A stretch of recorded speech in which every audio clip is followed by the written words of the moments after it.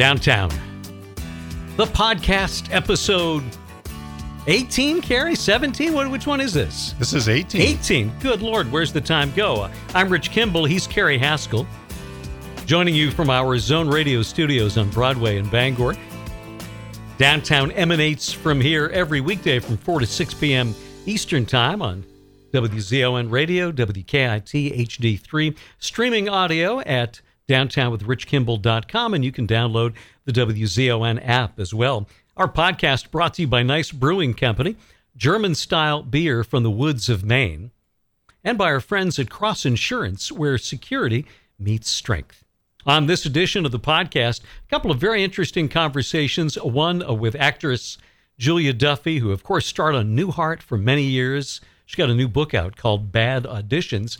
And by music legend Tommy James, along with the Shondells, had a slew of hits in the 60s and early 70s, still working hard, touring, making music, and hosting his own show on Sirius XM Radio as well. Let's get things underway with our conversation with Julia Duffy. She appeared on the Newhart Show 7 seasons and was nominated for an Emmy Award for Best Supporting Actress in every one of those seasons. Also a Golden Globe nomination as well. She's appeared on shows like Designing Women, Shameless, all kinds of stage work through the years as well. And she's the author of a wonderful new book called Bad Auditions. We had a chance to talk recently with actress and now author Julia Duffy. I work with high school theater students, and I think about all the times that the kids who are getting ready for a college audition have come to me and said, what should I do? What should I go with? And this book is going to be such a valuable resource to them, but even to people who've been in the business a long time. And I love what you say early in the book, which is that when you audition, don't think of it as an audition, but you have that role for those moments you're in that room. Yes. Well, actually, I think that was the casting person, Elaine Aldaffer from Playwrights Horizons in New York, and she said, it's your job for 10 minutes. You've got the job, and it's a great way to look at it. And she's a particularly fantastic casting person. Now, you've had some bad auditions, and we'll talk about one or two of those along the way. Yes. But I love some of the tips that you provide, and one is, and it's very useful, and you learned it yourself. It's important to rehearse a scene more than one way before your audition.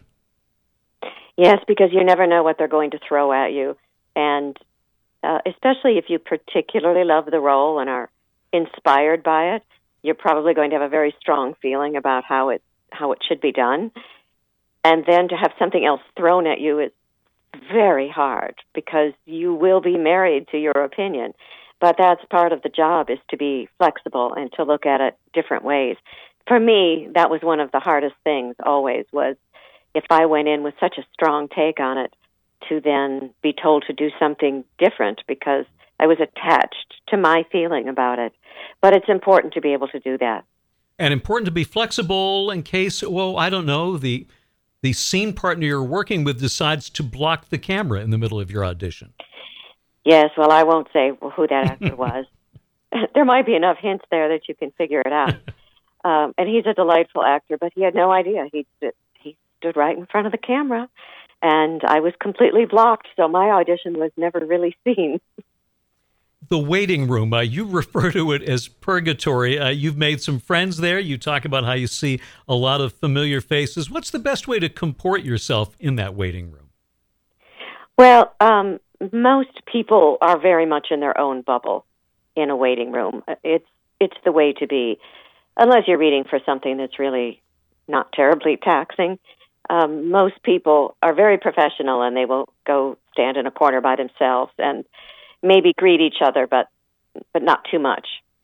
I do have waiting room relationships with some actresses who are lovely and wonderful, and they are definitely stiff competition. And I think we all have a certain admiration for each other at this point that we're still standing. We're talking with Julia Duffy on Downtown, and you talk about the preconceived notions that casting directors have, and often it depends on a look or how they perceive you as an actor. But you also say in the book that it's important to let go of your own preconceived notions about your own type.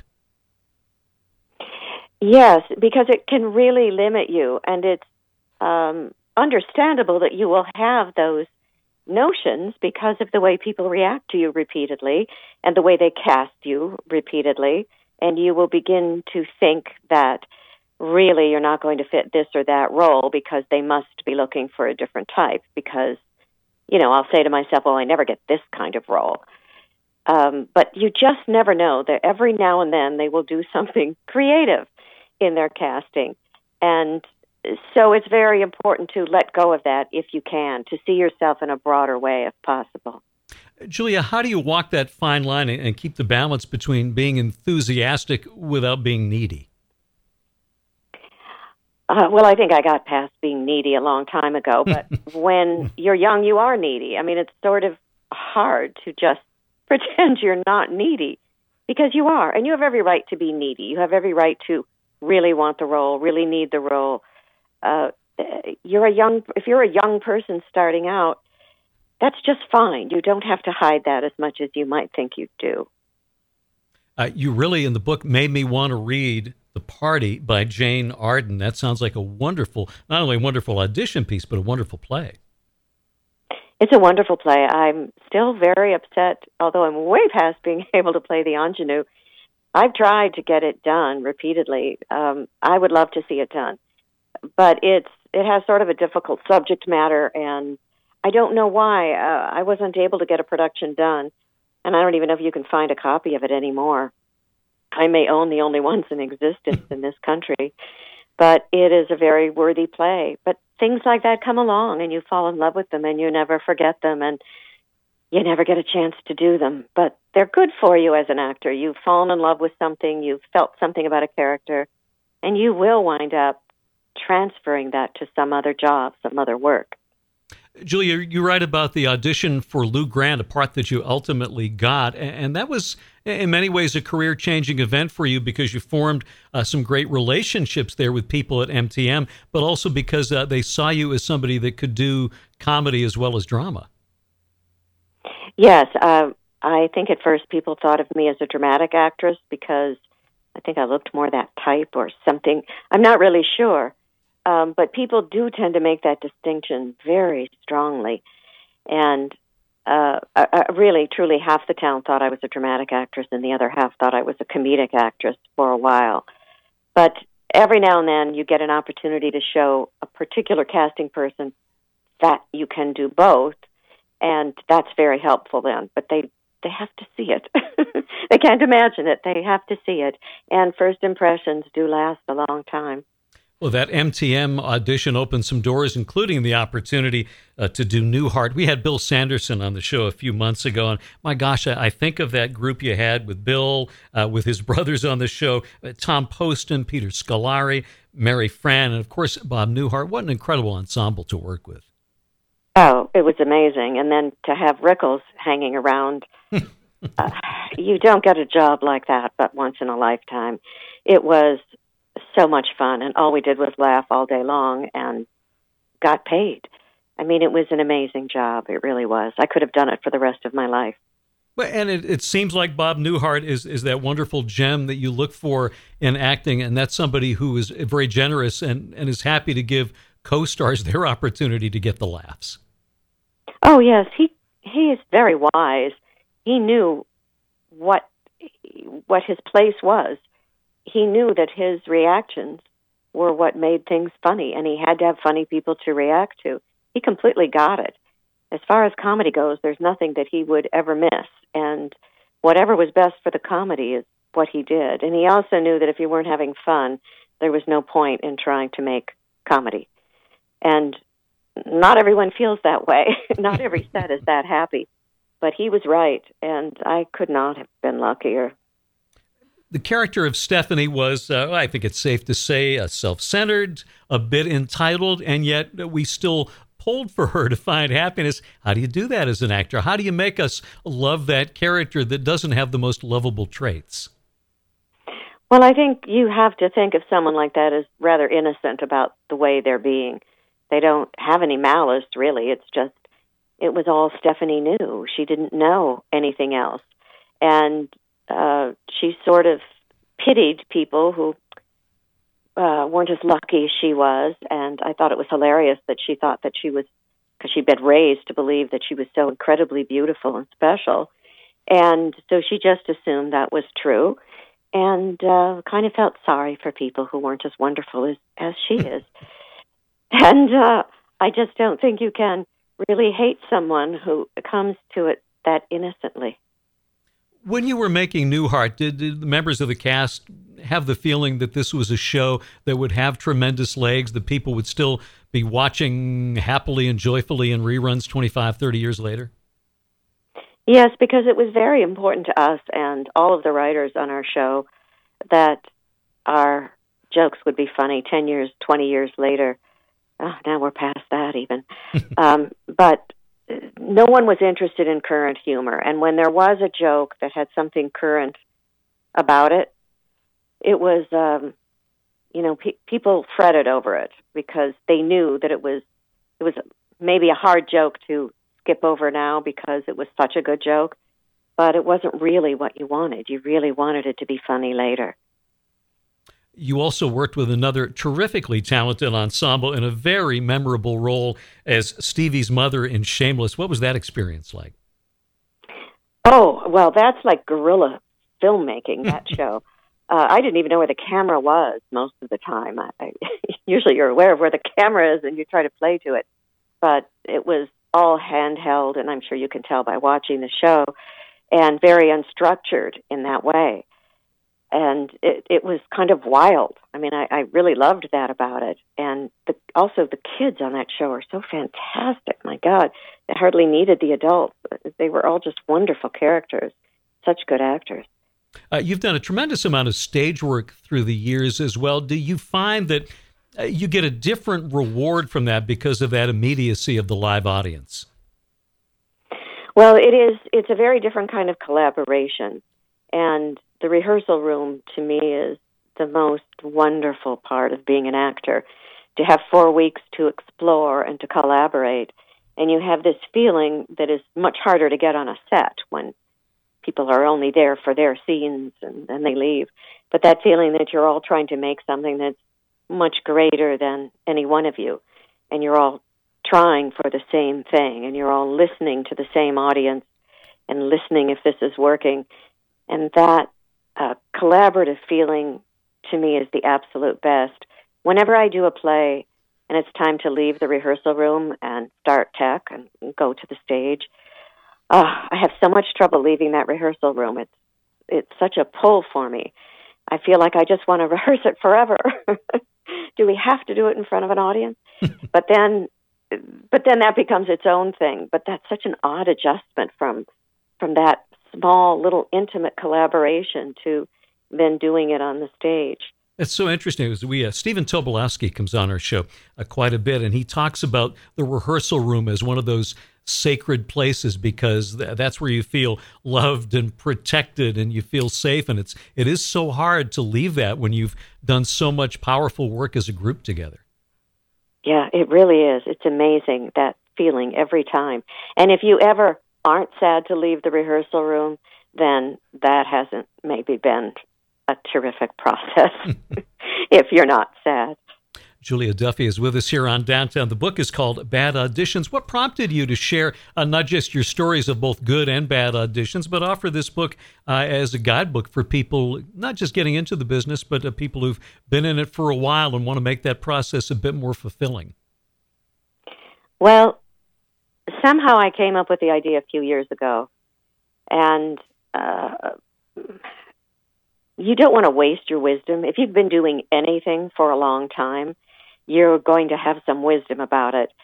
And I think in any walk of life, any occupation, you sort of want to pass that on. And you don't want to just waste it. You want to have it useful to someone.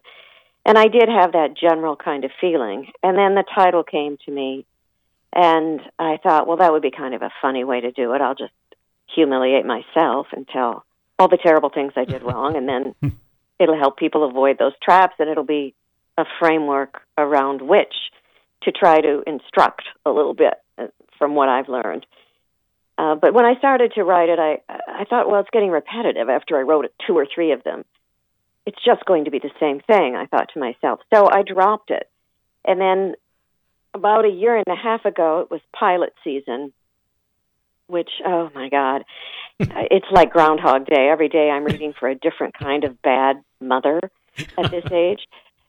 And I don't like it. I don't like that time of year when I'm doing the same thing all the time. But don't get me started on how people write mothers. But anyway, I thought I had to do something to keep my sanity during this pilot season. And so I started to, since I was in the throes of the worst kind of auditioning, which is pilot season, I would start to write more. And I did realize that truism that when you just sit down to write, you will find that you have something to write. You have to do that every day. And I discovered that. And I knew that I had some ability to write. And so I just made myself sit down and start writing.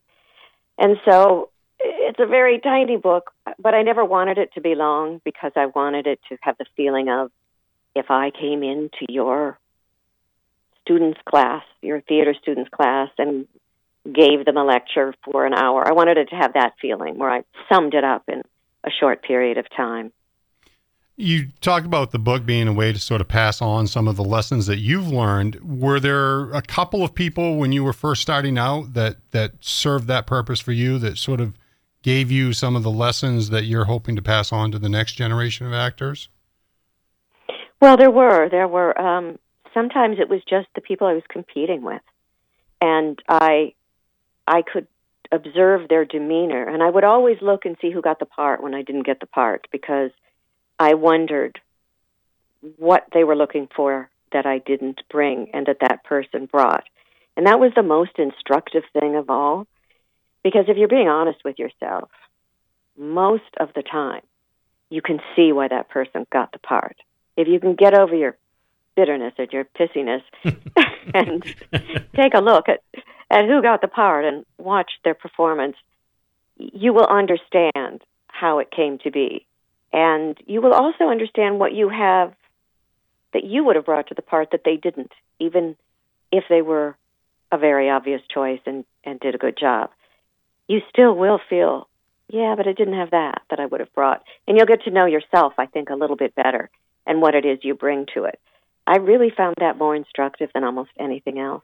I thought it was a really interesting comment you make in the book that when you get praise at an audition, it's important to remember that praise is about the script, it's about the work, and not so much about you. That's right. You have to think the same way about praise as about criticism. You're talking about the work. And even though you're really using yourself a lot in this line of work, you still have to sort of separate from it. You just have to. If you were an artist, you would step back and you would look at the picture and you would think about what you had to do. And you wouldn't take it personally if somebody told you that this color was wrong or this could be better. And you really have to approach it the same way. It's the best thing to do. While your book really deals with acting specifically, as someone that has never really done any theater except a couple of quick college classes, there's a lot in there that translates to other fields. Being prepared, being confident, know your strengths, and that all translates beyond just the field of acting. That's what the publisher said when she said she wanted to publish the book. She said everybody can keep learning, and everybody can learn from mistakes. You have to humble yourself a little bit and get a little bit calculating about what you're going to do next time. I think it's true in any business where you have to keep making an impression of some sort, or the challenges keep coming. When you deal with rejection, and everybody who auditions in any artistic endeavor or writer or whatever deals with rejection, do you have advice for people who are going to get a lot of rejection early on as how to best deal with that? Because if you can't deal with it, obviously you can't make it. Well, I wouldn't think of it as rejection, first of all. I wouldn't compare it to a writer having their manuscript rejected, because there are so many factors. You might have given an audition that they will never forget, but they really did need the girl to be taller or thinner or something. I mean, there's a lot of factors that go into casting, especially in film and TV, because it's a visual medium. And you can't really forget that. That matters. And sometimes the impression the character makes has to be made instantly. The person has to embody it completely, physically. So it isn't necessarily that you're being rejected. It's that you couldn't be cast because you just didn't have this or that they found necessary for telling the story. Julia, I remember the episode of Lou Grant that you were on. Do you ever find yourself at the television? I do, yeah. I still am a huge Lou Grant fan. Do you ever find yourself with the television on and not Newhart, but a one-time appearance that you made on a show comes up and you either look at it and say, oh, God, I don't want to watch this, or do you say, I forgot I did that. Well, wow, that was an interesting choice I made that time. No, most of the time I watch British TV, so that doesn't really happen to me very often. My husband and I just love British TV, and so we've become like these expats when in our viewing habits.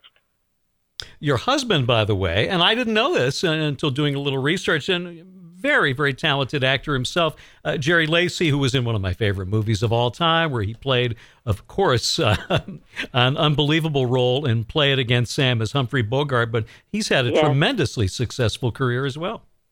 Yes, he's had quite a varied career, and he writes also. He's written some plays, and he's had a couple of small productions and would like to have more.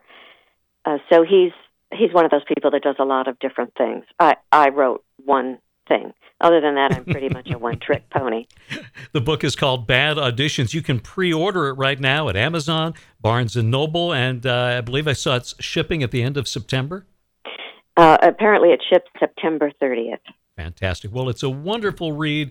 Anybody should get it if you're interested in acting, but it goes, as we mentioned, beyond that. It's great advice for success in life. Julia, we're big fans of your work. It's been a delight for us to talk with you. We wish you much success, both with the book and with your acting career. Thanks so much for being with us. Well, thank you so much, and thanks for reading it. That's Julia Duffy here on Downtown, the podcast. And again, the book is called Bad Auditions, and it will be available soon. You can pre-order right now on Amazon.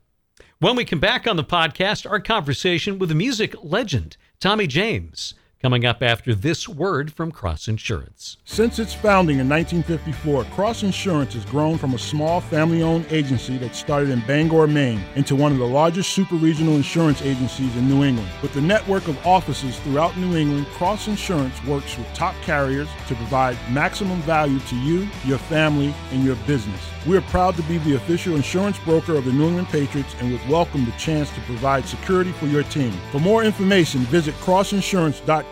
Cross Insurance, where security meets strength. Hey, just over 5 years ago, two friends got together to create balanced beers that pay respect to the rich German tradition of brewing, layered with the nuance and eccentricity of modern brewing. And Nice Brewing Company was born. Nice, G-N-E-I-S-S. Based in Limerick, Maine, right in the foothills of the White Mountains, Dustin and Tim combine a love of beer, science, and German heritage for truly unique brews. Whether it's the Sonnenschein, the Nice Weiss, their stouts, porters, IPAs, or any of the seasonal offerings, you'll love what they've got brewing at Nice. Ask for beers from Nice at your favorite restaurant or bar, and now look for Nice in cans all over the state of Maine. Work hard, play hard, be nice.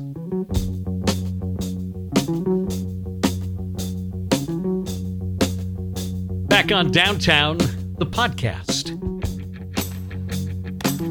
Our next guest on the show has racked up a ton of Billboard hits, including this from '71. Making a living the old hard way, taking and giving my day by day. I take snow and rain and the bright sunshine. Tommy James scored his first hit with the novelty song Hanky Panky. Went on for a great run of chart-topping songs like Crimson and Clover, Mony Mony, that one, Dragging the Line, and so many more. He continues to perform and tour and also hosts his own weekend show on Sirius XM Radio. And also is the author of a wonderful book on his career as well. Here's our conversation with music legend Tommy James. The book was so good, and I was very excited to read that it's been put into development for a motion picture. What's the latest on that? That's right. Well, the screenplay has been written by Matthew Stone. The Barbara DeFina is producing. She produced Goodfellas and Casino and just a slew of Hugo a couple of years ago with Martin Scorsese, and just a slew of great movies. And we're so honored to have her doing this. And so the director is being chosen as we speak. And as soon as that happens, they do the casting, and you know the drill. It seems to take forever, but we're probably looking at about another 2 years. Now, do you have any input? Who do you want to play you in the movie? Boy, I get asked that a lot. I really don't know. I got to leave this up to the grown-ups, I guess.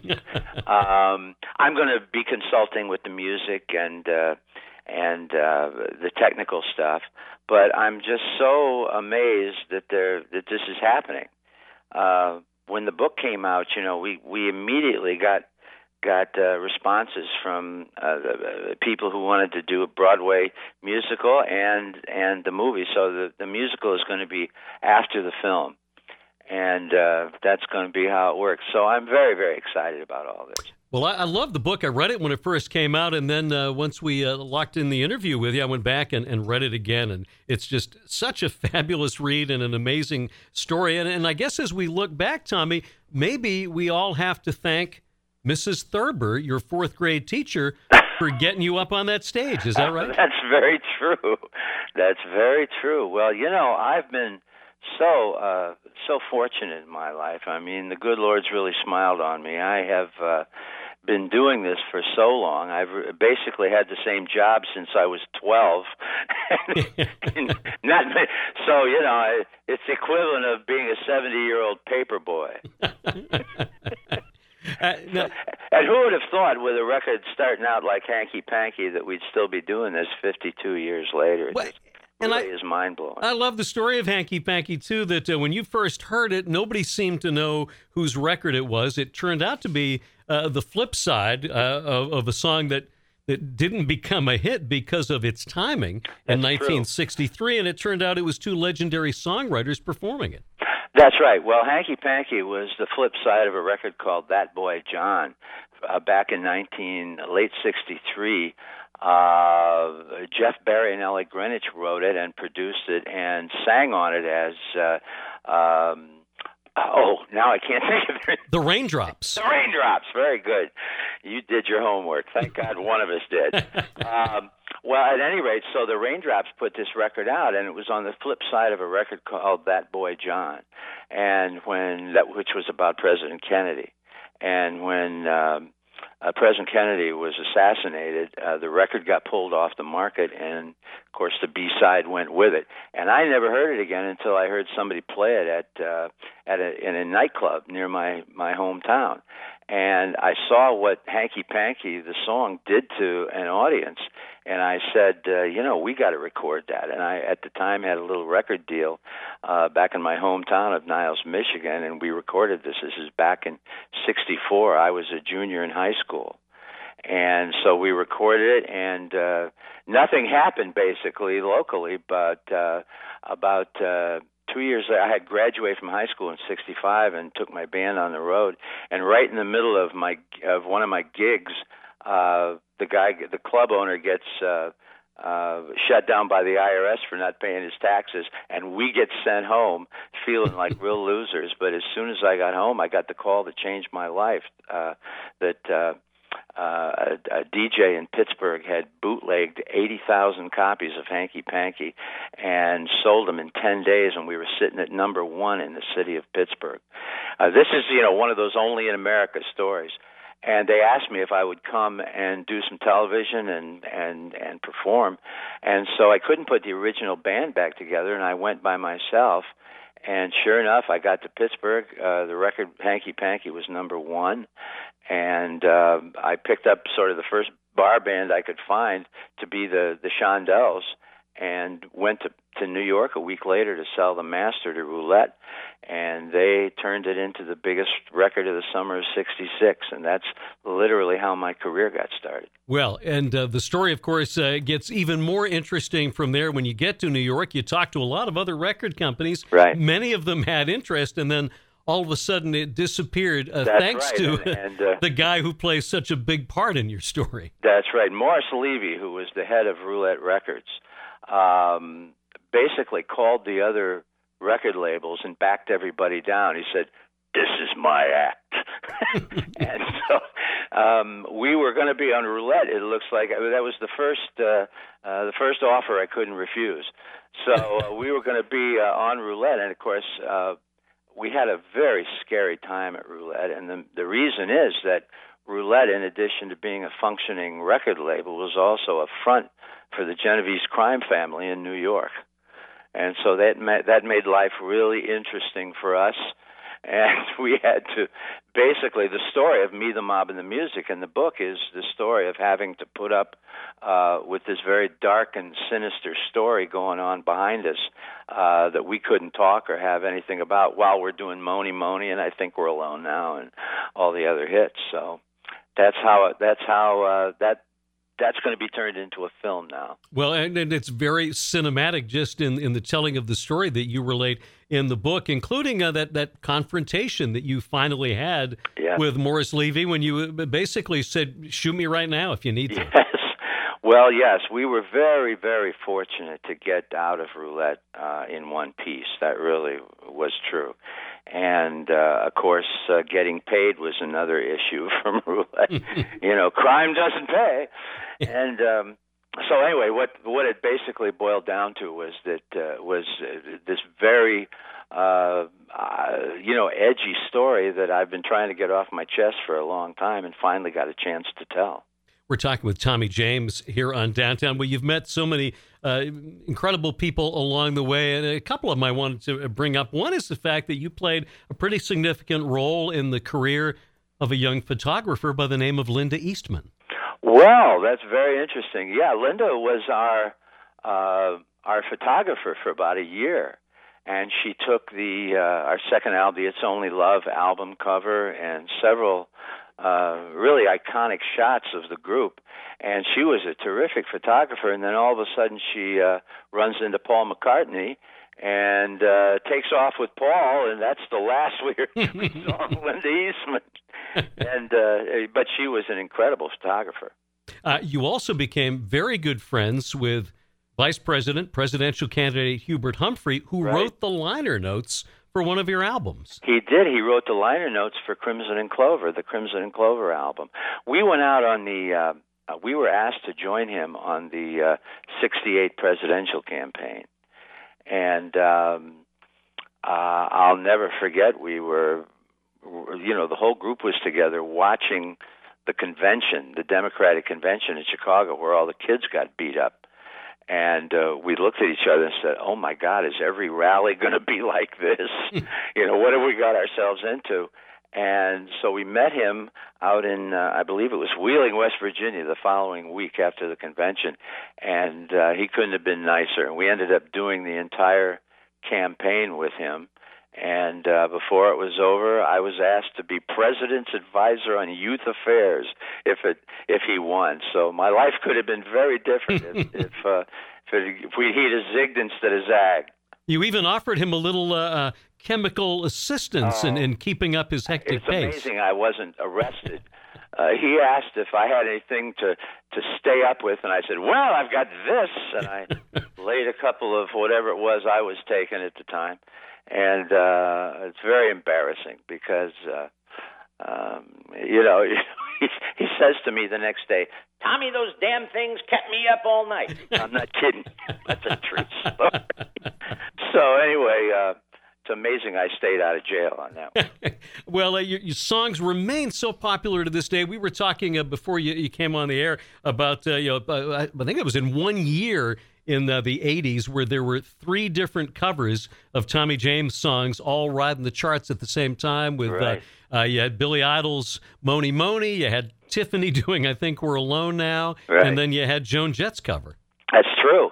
Well, of course, Joan did Crimson and Clover, and which is probably the way we would have done it if we'd have done it in the 80s instead of the 60s. But, all of a sudden the covers began in the 80s, and we've had over 300 cover versions of our songs done by artists all over the world, from REM to the Boston Pops, you know what I mean? And I have been really so flattered. I'm very flattered and honored when another artist does one of our songs, because it's always interesting to hear somebody else's interpretation of your music.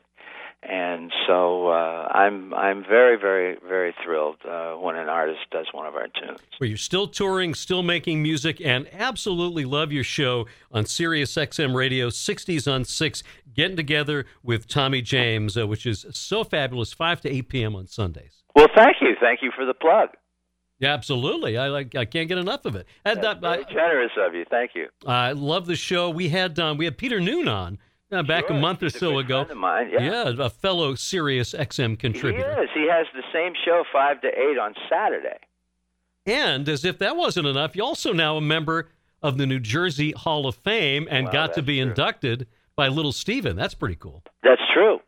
And nobody feels more blessed than I do to be doing this for over 50 years. I really do mean that, and I thank the good Lord and the fans for the kind of longevity we've had. Can't wait for the movie, can't wait for the Broadway show, and so glad that you're still out there making music and sounding as great as ever. Tommy, thank you so much for being with us. Thank you so much, Rich. That's Tommy James here on Downtown, the podcast. Check out his book as well. It's a terrific read, Me, the Mob, and the Music. Thanks to Tommy, and thanks to Julia Duffy, and thanks to you for joining us for this week's edition. We'll see you next time here on Downtown, the podcast.